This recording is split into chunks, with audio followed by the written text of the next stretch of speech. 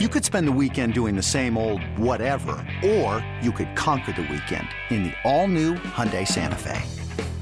Visit HyundaiUSA.com for more details. Hyundai, there's joy in every journey.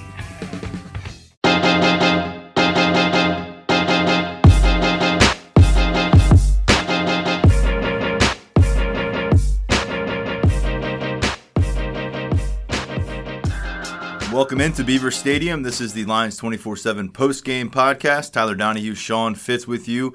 Penn State improves to 9-1 with a 34-27 victory over the visiting Indiana Hoosiers. Their stay in the top 25 will be brief, although they certainly served up a nice statement for their state of their program right now, did Indiana, and had a chance toward the end to make this even scarier for Penn State. Jesse Luketa comes up with the onside kick attempt. Penn State's able to take a knee, and we can shift focus. We'll do that in the next week towards Columbus, where the Big Ten East Division will be on the line with Ohio State, the formidable favorite heading into that matchup. But Sean, Penn State gets the bounce back it was looking for in the win column, something it was not able to do the last couple of years. And Indiana took a lead in the first quarter. This Penn State defense comes away with some more questions, but leaned on the ground game, got it done in Beaver Stadium. Yeah, no doubt. Indiana battled all the way. They passed the heck out of the ball today. Very successful through the air. I mean, that's a concern if you're Penn State. That's 2 straight weeks where that's happened. I think 31 of 41 today for 371.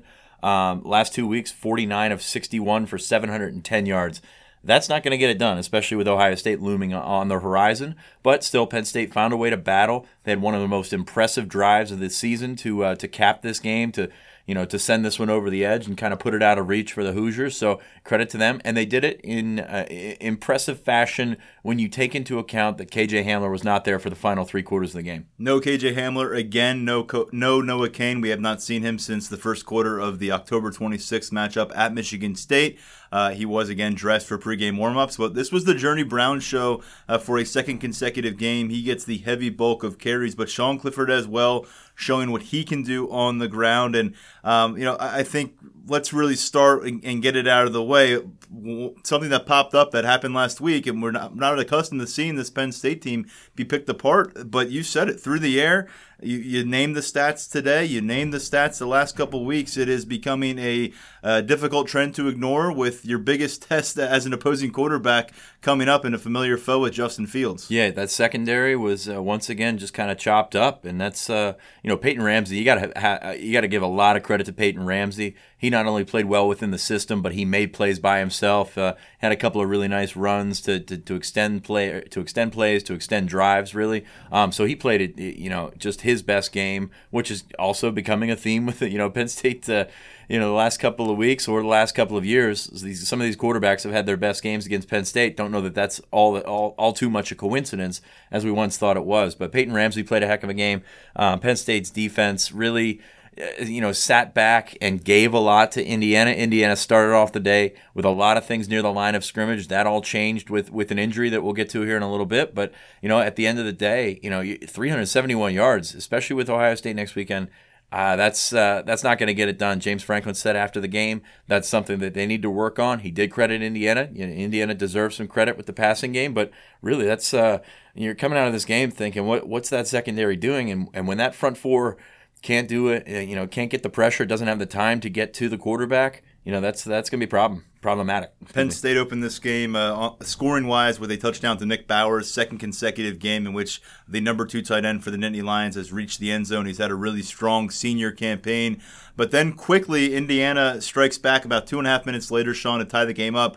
Ty Freifogel, great name, a great play for Indiana, but it was more the same that we saw in Minneapolis, where a defensive back left in the dust and really not a contested pass. There was nobody around Freifogel, and unfortunately that was one we talked about on the podcast earlier this week where Indiana faked the bubble screen and then went up top. Pitt had success with that. Some other teams have had success with that against Penn State. And, man, Freifogel didn't have anybody close to him. Penn State has sent a double safety blitz, another one of those slow-developing blitzes that really has hurt Penn State at times this year with the deep ball. And really, that's not it. First off, by the way, we took a roundabout way to that first touchdown. Penn State started off slowly on offense. They punted. Blake Gillikin got a nice bounce into the Indiana player.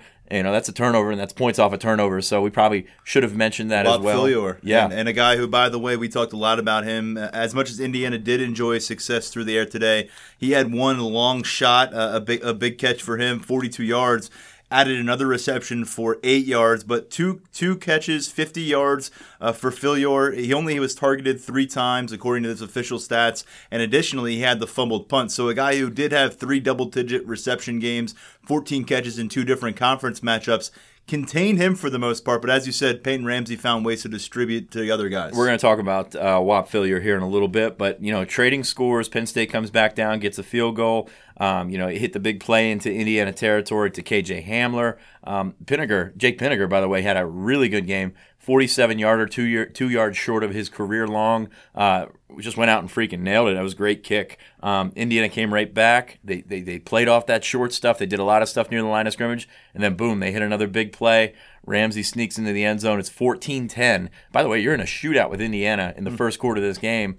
I know the over-under was in the 50s, fairly high, but really in the first quarter, it looked like this game could be, very, very high scoring. During the 8 games that preceded Penn State's second bye week, 0 touchdowns allowed in the first quarter. In each of these past couple games, Sean, both of the first 2 possessions for the opponent, last week Minnesota, this week Indiana, they result in touchdowns. I'm excluding the botched punt recovery where you actually had the team's opposing quarterback on. They've manufactured back-to-back drives to start each of these last couple Big Ten games. So extremely uncharacteristic based on what we saw from the first 2/3 of the year from Penn State's defense. From the big picture, the biggest play of the game, KJ Hamler takes a kick return, lands on his head, neck, did not return. James Franklin said after the game they're hopeful to get him back for Ohio State. He said the same thing about Noah Cain a couple of weeks ago, but I'll tell you this. Really wasn't confident in Noah Cain coming back just based on the way he said that. KJ Hamler seemed, the way that he said it about KJ Hamler seemed more sincere. I can buy that he'll be back, and we saw him afterward cheering on his teammates. He was in the tunnel. He had a megaphone or something like that, yelling to his teammates. That's very KJ of him, but I think he'll be okay. You don't know if it's concussion protocol or anything like that. I hate to speculate on it, but that's where he landed.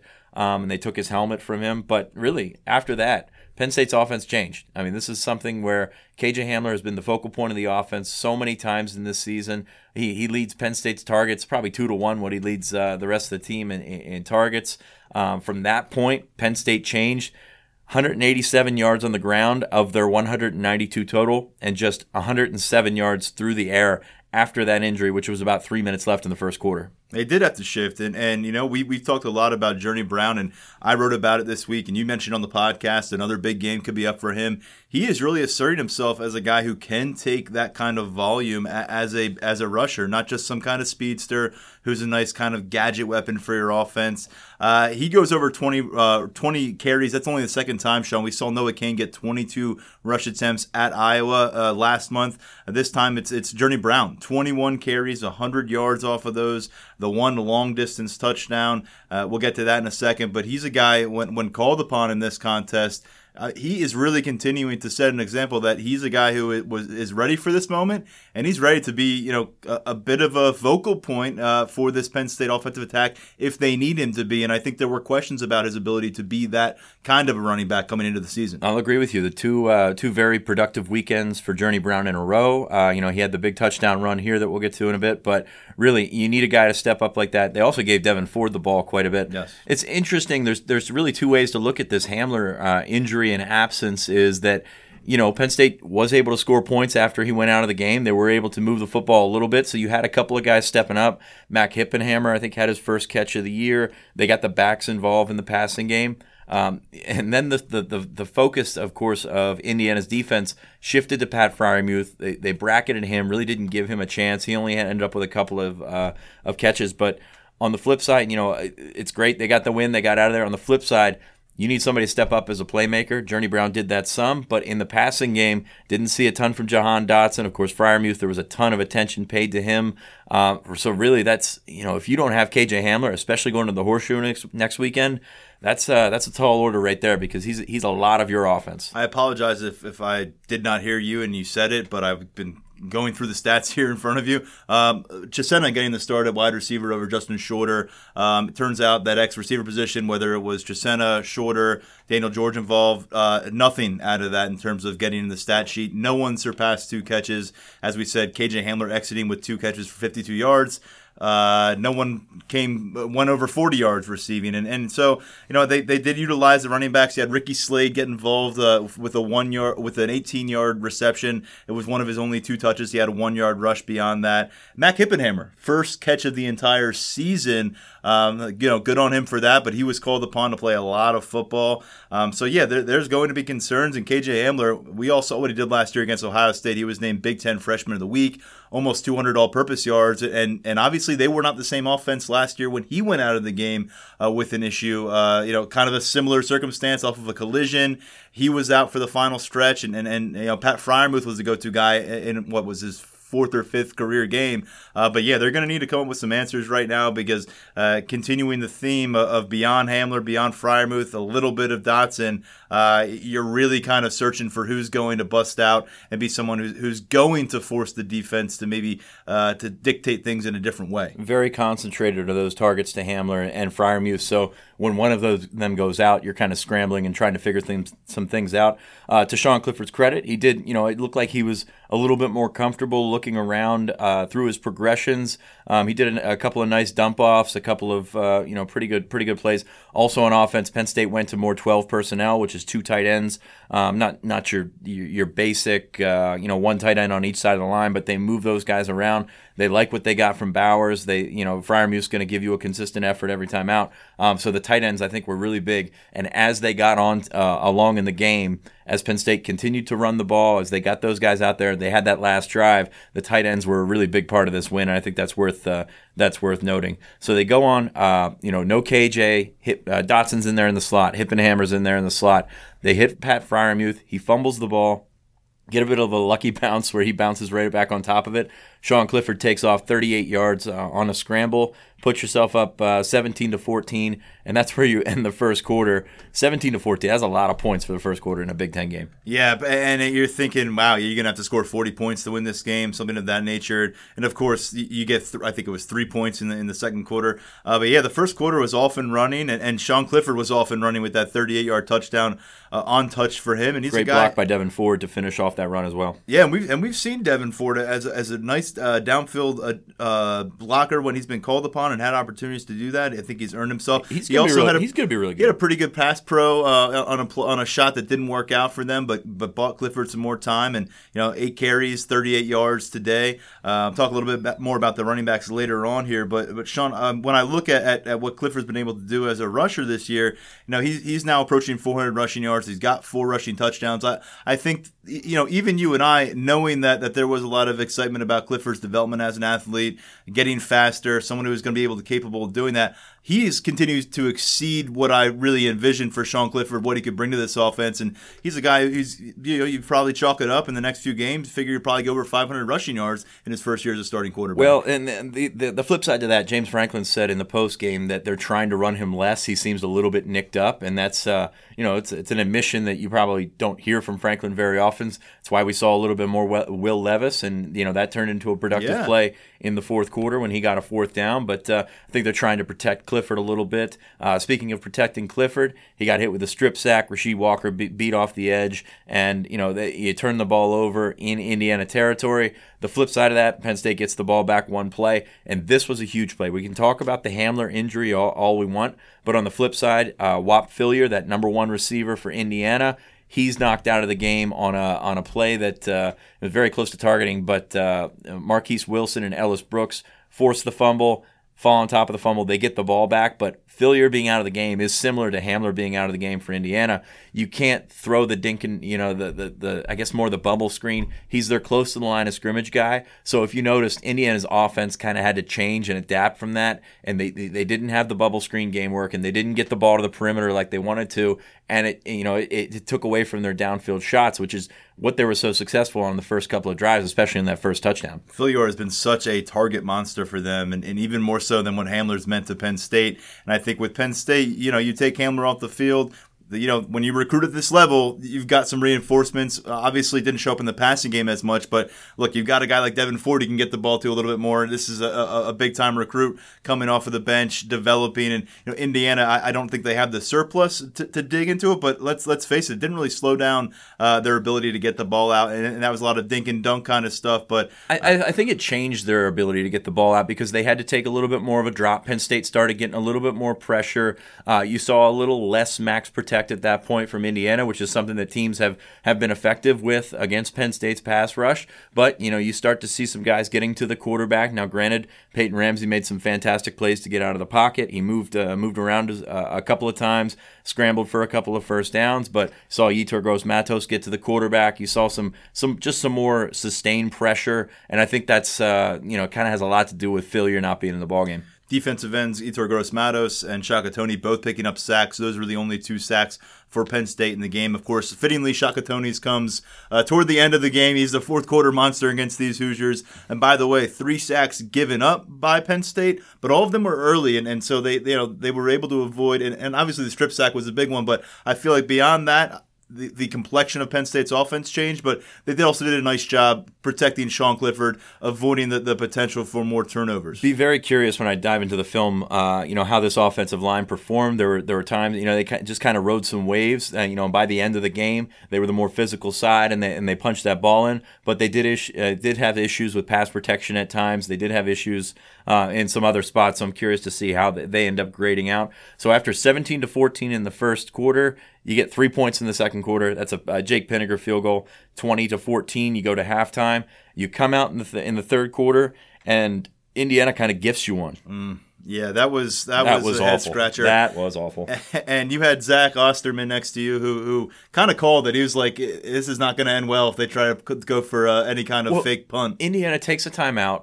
Okay, you give yourself a decision, and then you spread it out in a funky formation where you're on alert for a fake no matter what. I think there was some miscommunication there. I haven't read any of the post-game stuff from the Indiana side. There had to be miscommunication. They snap it to an up back. The Colts did that a couple of years ago with no blocking. This had no blocking. It was doomed from the start. He bobbled the initial snap too. So I don't even know how to describe it. But fortunate for Penn State, no doubt about it. They were able to get the ball back. And it seemed like Penn State was ready to blow it open at that point. Journey Brown had a big touchdown run. It's 27-14, but Indiana doesn't go away. They get a field goal after chipping their way down the field. Penn State gets the ball back and gets a field position win. Blake Gillikin, who had another really, really good game. We don't talk about Blake Gillikin nearly enough. Maybe that's a good thing that we're not talking about punter, but he had another really good game, pinned him inside the 10. Then all of a sudden, Indiana just does that thing. They just came back to life. 91 yards in 11 plays, faced just 1 third down along the way, and now all of a sudden it's 27-24. It went from feeling like Penn State was about to surge onto a win to buckle up because this is going to be a game you got to pay attention to maybe longer than you'd anticipated. And Penn State, you mentioned Blake Gillikin, 2 of those kicks inside the 20. That one buried them, and then he had another that was beyond 50 yards on the kick. He's been playing fantastic. That was the fumble that Penn State ended up turning into points. So, and then you get probably Penn State's best drive of the year. I mean, best sustained. It's got to be the most, and it's not. It's certainly not the typical Penn State drive that we have seen. But in my 3 years covering this team, it stands out as kind of a singular drive of that nature. Yeah, 18 plays, 75 yards, just 2 passes thrown, which is not something we've become accustomed to. They took a shot and then they got a real fortunate bounce. Clifford, I guess, got mixed up with the handoff. Bounced past it to himself, and then found Pratt Freiermuth, who broke 3 tackles and got a first down. So, pretty productive one pass there. But 5 first downs, 2 Indiana timeouts burned. You got that Will Levis package in there, and he was able to pick up a first down on a 4th down. It's really just a couple things we haven't seen this year. And then Clifford finishes with the 4th down keeper. Penn State's offensive line on that play I think every one of them found their way into the end zone. Clifford, for a goal line carry, Clifford should have been, it should have been more contested than it was. So a really good push by the offensive line. And what was the timing on that? 9:01? 9:01 of the fourth quarter when you're talking about an offense that struggled to go for a 4-minute offense even at times during this stretch. So really, I mean, that's got to be the biggest positive. 60% of the fourth quarter was that drive, and 2 fourth-down conversions. The last, of course, being the Sean Clifford run. But they get in a situation where they're facing 4th and 1 from the Indiana 24. You think, okay, Pinniger's been pretty reliable. Do you set him out for a 41-yard field goal and settle for a 6-point lead that sets the stage for Indiana and Peyton Ramsey, who's had a nice game, to come out there and break your heart? They say, Will Levis. They put in Will Levis's hand back-to-back plays. At 3rd and 2, he runs for 1. 4th and 1, he runs for 3. And we will say this about Levis, and we've said it about Levis repeatedly. He is one of the most physically intimidating athletes they have on the offensive side of the football. I think if you look across the backfield, regardless of position, probably fits that mold better than anyone. You're thinking of short yardage back. We saw a little bit at Maryland, and here he came through in that situation. Yep, no doubt about it. So to close this one out, probably going to go a little short tonight. Some closing thoughts. Penn State's defense, after 2 weeks, looked very ordinary. This is a defense that we saw all over the field over the first half of the season. I thought they were phenomenal at that point, but obviously something has ticked. There's something on film out there that other coaches have recognized, and it's going to be in the passing game. So, just a really ordinary performance by this defense. I don't know what the fix is. I don't know how that's going to impact their trip to Columbus this week, but it's certainly concerning. And they're going up against the juggernaut of an offense. It has looked that way throughout the first 10 games of this Buckeye season. And, I think that the pass rush totals continue to stand out. I know that teams are countering them with the quick pass game. But, again, they've peaked at 2 sacks in a single game since they had 10 against Purdue. And that's about almost half the season now, it feels like, though. It was good to see Yetur Gross-Matos have his most effective performance that he's put on film in a bit. And then on offense, Sean, look, we talk about what they're going to encounter defensively going up against Ohio State's offense. You want to try to establish your own pick your poison scenario on offense. But if you take KJ Hamler out of that mix, all of a sudden it becomes very much different. I think the one thing to watch here is Noah Cain. He full uniform back-to-back games. Saw him in some capacity in pregame warm-up. Got to get the sense that they've been trying to get him right, and that I would anticipate he'll be on the field against Ohio State. We won't know until it gets there, but obviously that gives you a boost. And you wonder, KJ Hamler, we'll see if he's on the practice field on Wednesday when we get a look there. But as long as he's a question mark in terms of his availability, this entire passing game is a question mark. No doubt about it. I mean, when you target somebody that much and you're not effective with it to other targets, that's a problem. I will say some credit to the offense for adjusting without Hamler. They were able to run the ball more effectively than we've seen in past weeks. You got to credit them just adapting, I think, is the biggest thing. And you didn't know, once Hamler went out, he's been such a big part of your offense. You didn't know if he'd be the guy or if that would be the thing that it really would cause another one of those lulls. And as we saw today against Indiana, Penn State's margin of error on defense is causing a lot of problems and is causing closer games. It's concerning that your defense, which you thought would keep you in pretty much every game or every game, it's kind of narrowed that gap between them and the offense. I'm not sure that's a great thing for Penn State. A subject that we have talked about a lot less in recent weeks than what we talked about almost after every game, the backfield. What does it look like since Noah Cain became absent from the situation at Michigan State? It's been a lot of Journey Brown, 47 carries since Noah Cain exited that game against Michigan State. Next up among Penn State ball carriers, Devin Ford with 17 carries, and then Ricky Slade only 5 carries over that same span. So very clearly, Journey Brown has become as much of a bell cow as we've seen in this Penn State version of their offensive attack. Devin Ford getting some play as well, but there's no doubt about it. I think they're better equipped to go after a team like Ohio State, to keep Ohio State's offense off the field with a player like Noah Cain and what he's able to do. But let's face it, this will be the first time that Penn State, and Micah Parsons kind of disagreed with this, but he says they've had an underdog mentality all year because they don't think anyone thought they would be in this situation this late in the year. But this is the first game where they are going to be, no doubt about it, the underdog. And we'll talk about that a lot going into the next week. But Sean, any takeaways for you just coming, before we turn the lights out on Beaver Stadium, from whether it was what we heard after the game, what we saw during the game? 2 games left, your biggest test of the season, your weakest opponent arguably of the season to follow them, and then we'll see where it all lays out from there. But at the end of the day, they are 9-1, and Big Ten East is on the line in Columbus. Yeah, I think that's the big thing to take away from that. You get another W against a pretty solid Indiana team. You're almost assuring yourself. I say almost. I don't apologize. But assuring yourself of a 10-win season with Rutgers in 2 weeks, so that's certainly a positive for that. But you gotta regroup. A lot of credit to this offense for finishing the game the way that they did. If you don't get that drive, if you don't get that that 9 minutes off the clock, you're not sure what's going to happen. Especially Indiana came back down and kicked a field goal, which kind of set them up for a possible onside kick. So. The main things, you got the win, you got out of here, you're a 9-win team. The deck is going to be stacked against you next week against Ohio State. There's no doubt about that. But there's a lot to like in the 9-win team. You went over for those of you who took the over of 8.5 wins in Vegas before the year. Congratulations, you won some money. But yeah, I think it's the test will await next weekend, but I think you got to be happy with this win. You found a way to adapt. We talked about that after the Iowa game. You found a way to win a different game. Winning without KJ Hamler for Penn State is winning a different style of game. And that Minnesota loss devastated guys on this team. I know that they were saying all the right things after this game, but we could see it in their faces. If you watched our video of Sean Clifford post-game last week, you understand it. If you saw James Franklin even Tuesday in the press conference, you understand there were some lingering elements of what they experienced last Saturday. Now, last we saw, by the way, Minnesota's getting taken to them a little bit by Iowa. Nope. Now closer, 20-13. So we'll see if Minnesota can pull off the win at Kinnick. But ultimately, Sean, I think this team did avoid falling into that trap of letting it carry to the point where they can't finish off a game here. And last couple of years, it turned into 2 straight losses. They did not let that happen right now, and they keep their Big Ten Division Championship hopes alive to get to Indianapolis that first week of December. But yeah, huge challenge looms large. If you're just someone out there who wants to go all in this week and take on that sense of optimism, here's the quote from Sean Clifford. He said a lot after this game, but most notably, he said, quote, "I can promise that this will be the best week of preparation that we will have. We will not be denied that. We will be extremely, extremely prepared for next week." So we got a lot of comments from Sean.